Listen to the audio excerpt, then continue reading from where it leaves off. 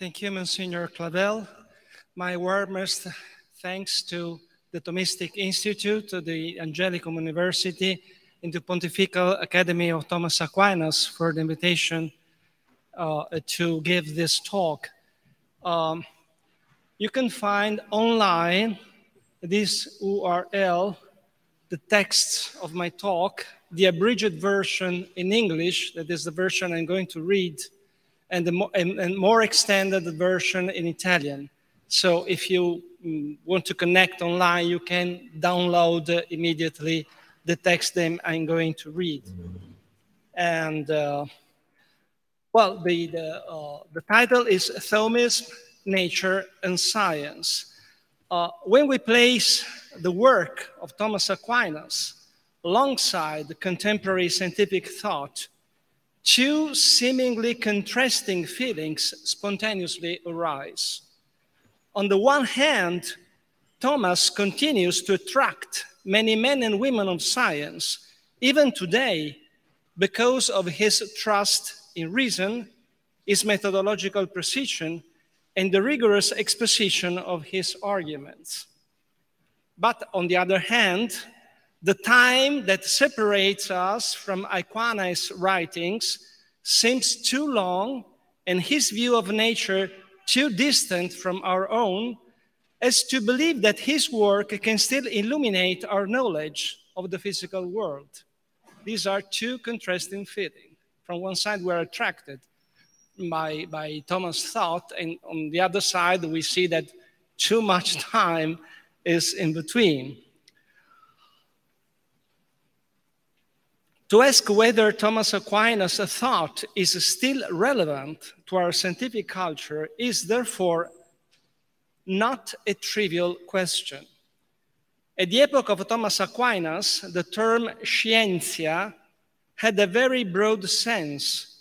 It denoted knowledge as a whole, within which flowed what came from the observation of nature, as well as learning coming from the other fields of knowledge. The term scientist didn't exist yet, nor existed a method of knowledge of nature comparable to what we call today scientific method.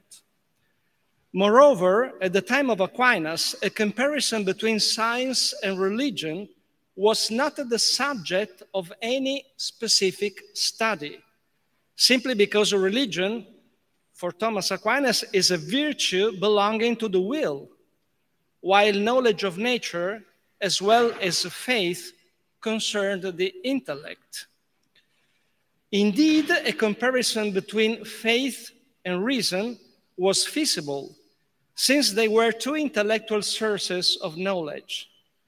The study of the relationship between science and theology was also possible, because there were two paths traced by reason, due respectively to the lumen rationis naturalis and to the lumen fidei. How to assess, then, Aquinas' relevance to the sciences when the sciences are understood according to their contemporary meaning? This relevance cannot be measured in terms of the insights or advice that Aquinas' thought may provide on the level of a strictly scientific understanding of reality. It is clear that this contribution must be sought on other grounds. I think there are three perspectives along which Aquinas' importance for science can be even today assessed. They are, namely, a first perspective concerns the premises of scientific research. Since all scientific activity is based on philosophical and to some extent also on theological premises, if these point toward the ultimate causes of rationality and the existence of reality itself, it makes sense, even today, to ask whether a Thomistic-inspired philosophy and theology is capable of clarifying these premises of scientific work and their rational basis, and whether Thomism does it better than other philosophical views. A second perspective concerns the rational implications of the results of science.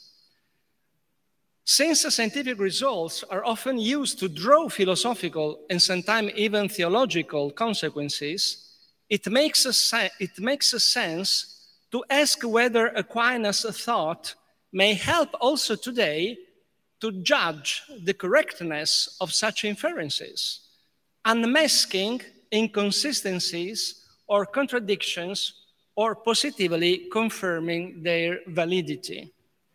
And the third perspective concerns the understanding of natural reality and the dialogue between different sources of knowledge.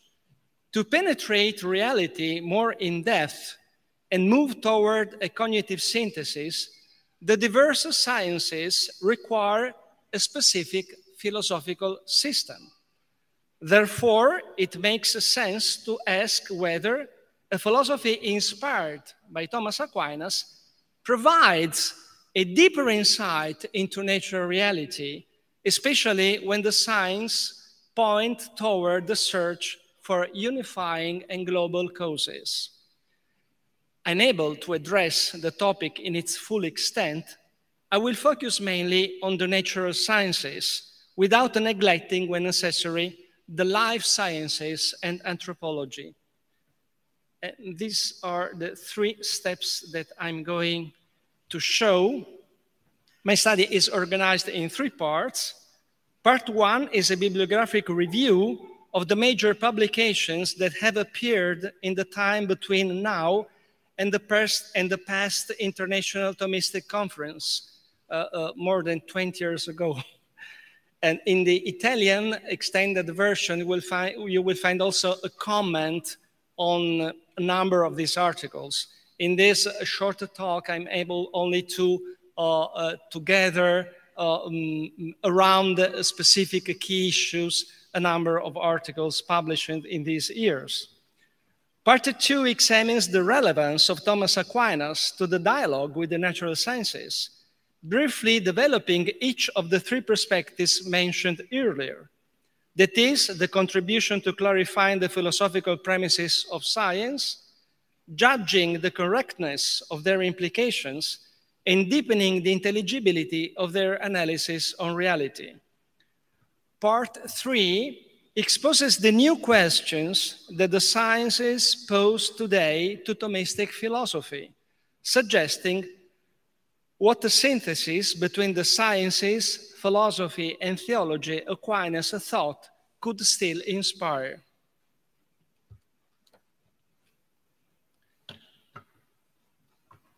First chapter, Thomistic Thought and the Natural Sciences, a short look at studies and essays published in the recent decades. When considering the dialogue with the sciences, the topic that counts the largest number of articles published in the last 20 or 30 years is undoubtedly the Thomistic doctrine on causality. Revisited from a variety of perspectives, always in close connection with its Aristotelian root. The work published in the last decades ascribed to Aquinas 3 main merits. First merit, to endorse a methodological naturalism. I emphasize methodological naturalism, which does not imply any ontological reductionism. Second merit that the authors ascribe to Thomas, to promote the understanding of the autonomy of creatures, which is neither apparent nor occasional, but really rooted in a self-ruled causality. And the third merit the authors ascribe is to convey a truly transcendent image of God the Creator when investigating the relations between God and the nature. The main fields of application of the Aristotelian Thomistic understanding of causality are basically 3. First, the relation between creation and physical cosmology. where the authors study the relationship between first cause and second causes, the problem of the origin of time, the question of the ontological foundation of reality, and the possible presence of teleology on a cosmic scale. Second, the doctrine of causality is applied to the study of divine action in nature, which includes the theme of miracles, the study of divine providence, and the demanding issue of physical evil. Third, a Thomistic doctrine of causality is used to tackle the relationship between creation and evolution, especially in the biological field, but sometimes also in the cosmological field. Finally, in the broad topic of causality, there is room at various levels and with different applications for reflections on the laws of nature, the relationship between chance and finality, and the different approach provided by Aquinas' teleology when compared to the advocates of intelligent design. And author stresses the difference between the two approaches. Immediately after these studies dealing with the doctrine of causality, the largest number of works which refers to Thomas' thought concerned the field of epistemology. Aquinas is highly regarded for his ability to bring order among the different sciences, explaining their interrelation and preserving their autonomy. Authors put Aquinas' gnoseology in dialogue with the various approaches of contemporary philosophy of knowledge, often to emphasize the epistemological realism and the search for truth as the two essential coordinates of scientific work: epistemological realism and search for truth. Following a theological perspective, Aquinas' reflection on the uniqueness of truth and his view on the relation between faith and reason are put to the service of a better understanding of the act of faith in a theological domain. Also, in the epistemological area, we found the presence of a Thomistic inspiration in those contemporary authors who tried to reassess the unity of knowledge and wish to underline the philosophical premise of scientific knowledge. A third rapidly growing topic is that of neuroscience. Publications employing Aquinas' thought seem to offer two developments of this area of study. The first, which has now become mainstream, concerns the search for solutions to describe the relationship between soul and body when examined within the framework of the contemporary mind-body problem. The second concerns the understanding of feelings, affects, and emotions in the light of a Thomistic-inspired anthropology, placed in dialogue with contemporary studies on the phenomenology of the neural system and brain activity. The holistic view of the soul as a form of the body provided by the Aristotelian Thomistic approach regains relevance today because it is in tune with the scientific perspective of the embodiment.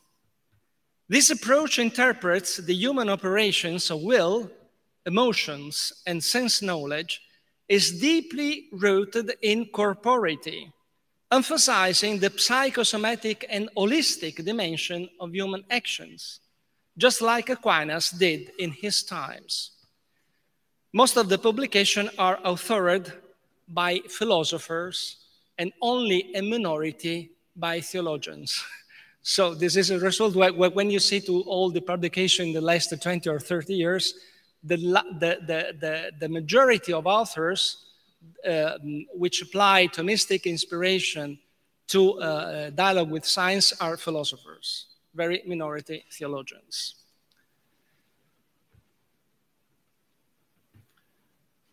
Second part, the contribution of a Thomistic-inspired philosophy to contemporary scientific thought and to interdisciplinary dialogue. There are well-founded reasons to state that a Thomistic inspiration is still working today in the dialogue between science, philosophy, and theology. I will try to show this according to the three perspectives mentioned earlier, namely the role of Thomism in shedding light on the metaphysical presupposition of scientific activity, the role of Thomism in correctly assessing the philosophical implications that some might infer from certain results of sciences, and then the role of Thomism in fostering a deeper understanding of natural reality. Let's begin by the first, the philosophical foundation of scientific activity. Aquinas' epistemology is rooted in a sound cognitive realism. He insisted on the primacy of sense knowledge without confining it to the knowing of concrete particulars alone, but allowing knowledge to ascend through abstraction to the true understanding of general principles. Knowledge arises from the senses, but goes beyond them. A well-known intimation inside is that knowledge is an encounter between the rationality present in things and that present in our minds, not the mere projection of our mental categories onto the material world. Such a view is in good agreement with the well-established scientific practice that experimental work is nothing but a dialogue between the researcher and nature, a dialogue always open to correction and improvements whose ultimate sources lies in reality itself. Following the footsteps of Aristotle, Aquinas' way of thinking enables scientific analysis to truly understand itself as a scire per causas. The non-instrumental relationship between first cause and second causes grounds the authenticity of true autonomous creaturely causality, thus laying the foundation for one being able to do science. From this point of view, St. Thomas makes a strategic unification of Plato's metaphysics of participation and Aristotle's metaphysics of substance, put in light well by Cornelio Fabro in the past decades. The former, Plato, is more attentive to exemplary causality. The latter, Aristotle, is more attentive to efficient causality. He does so by means of a metaphysics of an actus exsendi, and thanks to intensive concept of being. The Thomistic synthesis, which presents every creature as a composition of essence and act of being, placing the origin of both in transcendent divine causality, provides the philosophical premises for the scientific study of all material entities. In fact, in order for science to study its object, to do science, it is necessary for things to be, and to be according to a specific essence, that is, specific nature. These are mainly the premises of science. Things are and are according to a specific nature. Also relevant to science in Aquinas' view of the cosmos as an ordered structure, according to the dual perspective, ordo rerum ad invicem, a hierarchically ordered structure of created things, and that of ordo rerum ad deum, divine providence. Such a view represents the necessary presuppositions of all scientific research as a search for order. The fruitfulness of this perspective is evident when science approaches nature according to mathematical criteria, or when it sheds light on the lawful behavior of material entities. It is possible to show that this view remains fruitful even when science studies phenomena subject to computational indeterminism or operates within the theoretical frameworks of quantum mechanics and complexity. It is, moreover, the Aristotelian Thomistic doctrine of analogy that is of a primary interest in scientific work. It makes possible to link the empirical nature of entities, hence insofar as measurable, and the philosophical metaphysical principles that allows entity to be such, ens ut mobile et ens ut ens, showing more easily the reasonableness of the philosophical foundation of science. Analogy is employed by the sciences to describe on the logical level what reality is on the ontological level. In this way, the natural laws that are valid for a known case under study can be successfully applied to derive laws that operate in a lesser known cases and in the universe as a whole.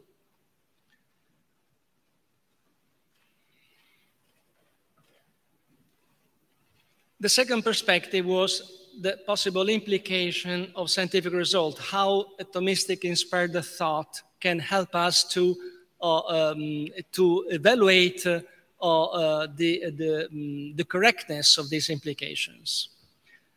A deep understanding of the transcendence of God, the Creator, and the employment of a correct epistemology provide us with intellectual tools to control the genuine implication of some scientific results over philosophy and also over theology. Even today, Thomistic thought can be successfully employed, but to do not ascribe to science what science could not say, and to avoid science's manipulation by ideologies or inaccurate philosophy, which is quite frequent today. In the debate between Christian faith and the natural sciences, most of the problems arise because of erroneous or unsatisfactory views of the relationship between God and nature. By grounding divine causality in the participation of the act of being and in conferring a specific essence, nature, to every material entity, St. Thomas proposes an image of God that does not interfere with the ordinary scientific description of empirical reality, nor with the search for secondary causes that govern its phenomena. As repeatedly highlighted by various authors, by privileging the understanding of creation as a relation, as a continuous act that transcends time, Aquinas' thought allows us to clarify, even today, many boundary conditions, many boundary questions between physical cosmology and theology of creation, overcoming the false dialectic of those who wanted to establish whether the action of a creator is something necessary or superfluous. The causation by which the pure act of being gives a reason for the existence of the world does not concern any motion or change, as we know, and thus surpasses the problem of the first move. Understanding creation of the cosmos as a relationship between the creature and God becomes particularly fruitful when clarifying the difference between a radical causal origin and the beginning of time. In philosophical terms, this contributes to freeing those cosmological models which predict a gravitational space-time singularity from the burden of having to confirm a theology of creation. The Thomistic view of God's causality in creation, together with the distinction between essence and act of being, can easily show the necessity of a creator also for those cosmological models that interpret the beginning of the physical universe as the appearance of a quantum object, or place its origin in a plurality of mutual independent space-time regions, as the multi-universe model. In both cases, we are dealing with measurable entities, with specific natures, essences, and natural laws, which precede and govern all empirical phenomenology, whose existence on the ontological level cannot be deduced from the measures made on the empirical level. So Thomas Aquinas helps to put things in order also in this field. It is still Aquinas' doctrine of causality that allows us to correctly set up the relations between creation in theology and evolution in cosmology or in biology, avoiding fallacious deductions which try to deny the role of a creator as dator formarum. Even if we were to limit evolutionary mechanism to a neo-Darwinian framework, the randomness of genetic mutations on the plane of phenomena does not imply the absence of ends on the ontological plane, where the relationship between creator and creatures ultimately resides. Aquinas readily admits the action of chance in nature without thereby inferring the impotence or the non-existence of God. In a more general way, the government of the natural world is carried out by God through the nature of each entity, which is the reason of a formal causality. The action of a formal causality, even in what governs the interaction with other entities, expresses the tendency toward a final causality. Thus, in order to affirm the existence of a teleology in nature, it is not necessary to admit the extrinsic action of God on the level of efficient causality. But it is necessary only to recognize that God is the final cause that governs everything, because it is He who wants every formal cause, along with its quidditas. It's He who wants everything just as it is and not otherwise. St. Thomas' philosophical theological approach reconciles not only the relationship between creation and evolution, but also the apparent conflict between a universe of entity and forms and a universe of events and processes. This is one of the macro area mentioned by Professor Mantovani in the first talk. Within a more philosophical approach, it must be said that the first cause to which the design of the world belongs transcends the empirical order, while a teleological approach specifies that this transcendence concerns the level of a personal intentionality. A merely quantitative knowledge proper to the empirical level cannot have any access to the ultimate reason of a personal intentional project, which is the level of the first cause. Regarding the subject of miracle, a topic traditionally associated with the relationship between faith and reason, St. Thomas affirms that miracles have God as their author and concerns causes that remain unknown to us on the empirical level. Therefore, strictly speaking, it is not up to science to affirm or deny what a miracle is. Aquinas offers two important clarifications that are still useful today in dialogue between theology and the science on the issue of miracles. The first clarification is that the miracle always possesses an ontological dimension and cannot be reduced to its anthropological and semiological dimensions. Something truly happens in nature at the ontological level.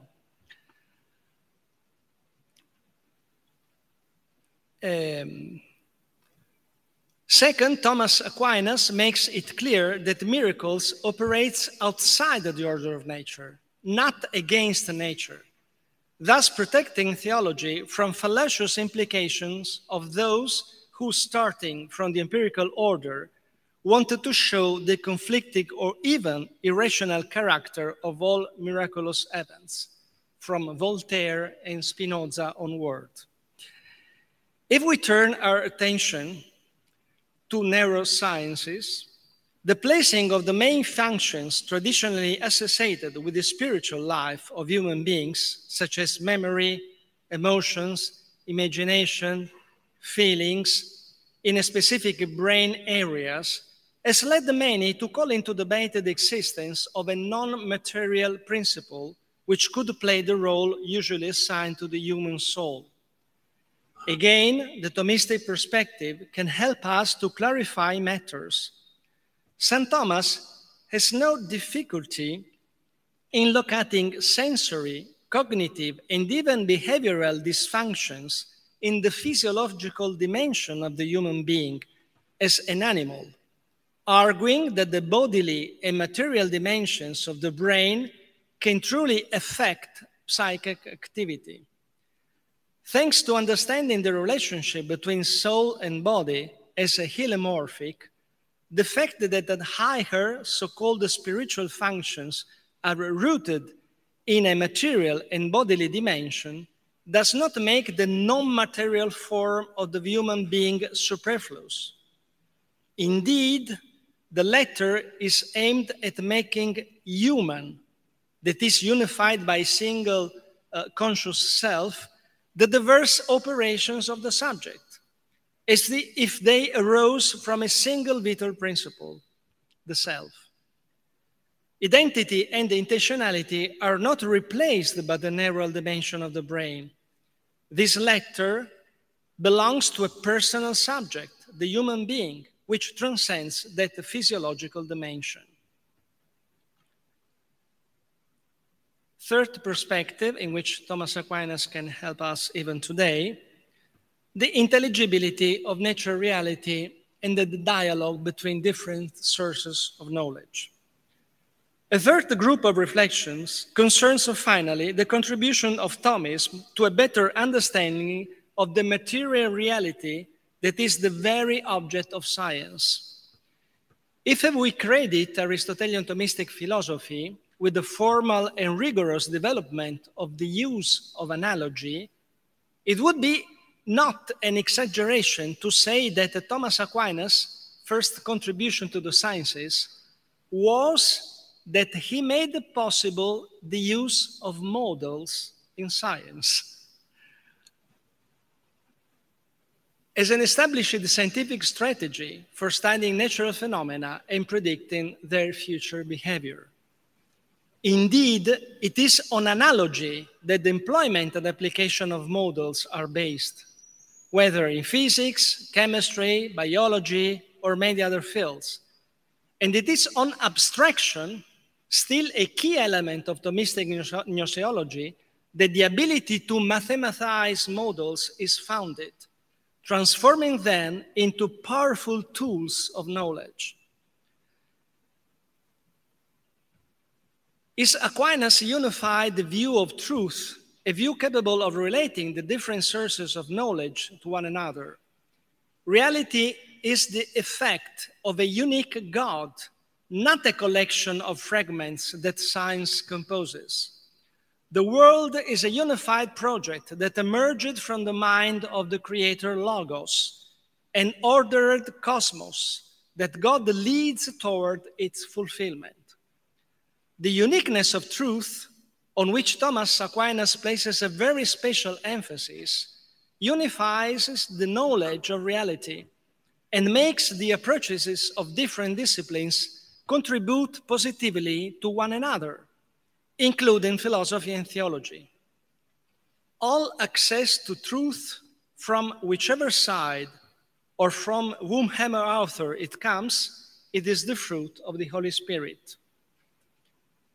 Thomistic thought, therefore, is capable of inspiring a coherent unity of knowledge where the various disciplines are organized into hierarchical levels of intelligibility according to their different formal object.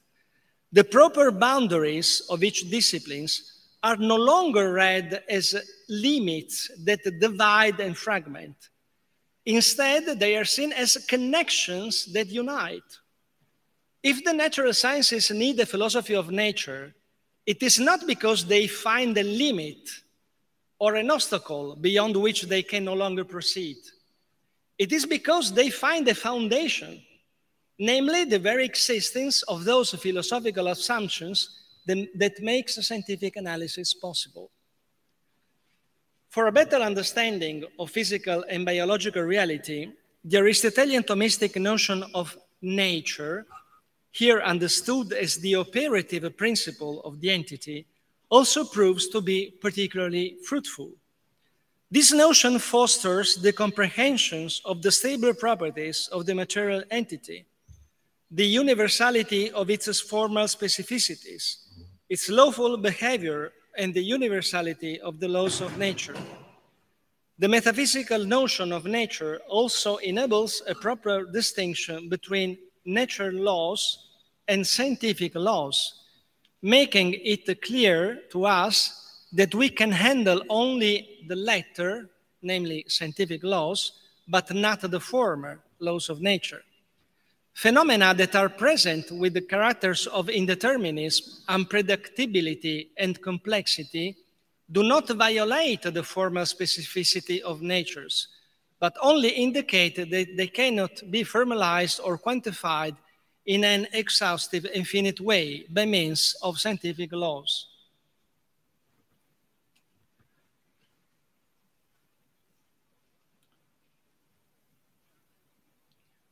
The re-evaluation in biology of notions of form and informations, as well as the relation and systemic approaches, seem to endorse again the wish to understand life from the living, as Aristotle and Thomas already did. By studying its own form, we overcome those attempts to understand life as a composition of elements extrinsic to each other, typical of biological reductionism and biomolecular mechanism. Life is not just an emergent property of matter, but really a new strategy of immanence. Third and last point, a look toward the future, challenges and opportunities brought about by contemporary scientific thinking. So far, the analysis of the present. What are the challenges that a thought inspired by Thomas Aquinas will encounter in the future when engaging in a dialogue with the sciences? I personally believe that the most important challenge does not come from one or another highly specialized field of research. The real challenge, in my opinion, is the formation of new young scholars, experts in Thomas Aquinas' thought. This is the challenge. Formation of young scholars, experts in Thomas Aquinas' thought. There is a need to continue the work that Thomas didn't carry out simply because his age was not our age. There is a need to work as he would have done had he lived in our day. However, looking toward the future, a number of strategic fields of research require more attention. Let me mention only 4 of them very telegraphically. First, the subject matter of causality. Causality today is not causality as in the 13th and 14th century. And even causality today is not causality at the beginning of the 20th century. We have complexity. We have causality from a whole to the part. We have up-down, but also bottom-up causality. We have non-local problems. We have complexity. So we had to rethink how to apply doctrine of causality on contemporary problems. Then a more extensive application, second, to philosophy of life sciences is also needed today. Studies employing Aquinas' thought in the biological sciences are considerably fewer in number than studies regarding physical sciences. This is probably due both to the greater role that physics historically played and also to the absence of Aquinas' commentaries on Aristotle's biological and zoological works. It is time for philosophy of biology to move beyond the debate between creation and evolution and aim for a better understanding of life as a form of the living, as a perspective which Aristotelian Thomistic thought would still have much to tell us today. Third area, the study of divine action in nature. Fourth area, the ecological issue brings along some important challenges, usually developed from a Franciscan Bonaventurean perspective. It makes sense to ask whether there is a specific Thomistic perspective on ecology, on the care of safeguarding our common home. Some attempts have been recently developed in the United States under the name Green Thomism. While a Franciscan framework privileges the line of exemplarity, a Thomistic view is expected to emphasize relationality, hierarchical ordering among creatures, and finalism. As we have seen, contemporary scientific thought willingly endorses a relational structure of nature in physics, in quantum mechanics, and biology. An interesting dialogue between Thomism and scientific thought is possible also here, according to the interdisciplinary perspective that has to include also theology. It is theology, in fact, which reveals that the root sustaining the relational logic present in the whole of creation and then in the whole ecological system is ultimately a Trinitarian logic. On this approach, Bonaventure and Thomas would certainly agree. Last slide. Finally, Thomistic thought will always be useful to show the fallacy of those rational arguments which are intended to contradict some truths of faith transmitted by revelation. Even in the future, St. Thomas will help us to bring order, to clarify matters, to understand what science says and what it could never say.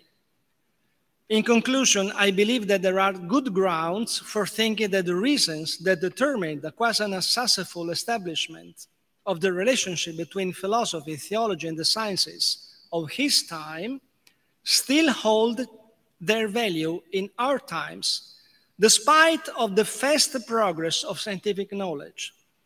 Thomism, after all, and first of all, is a method that continues to inspire the interdisciplinary work which 21st century philosophy and theology are called to carry out.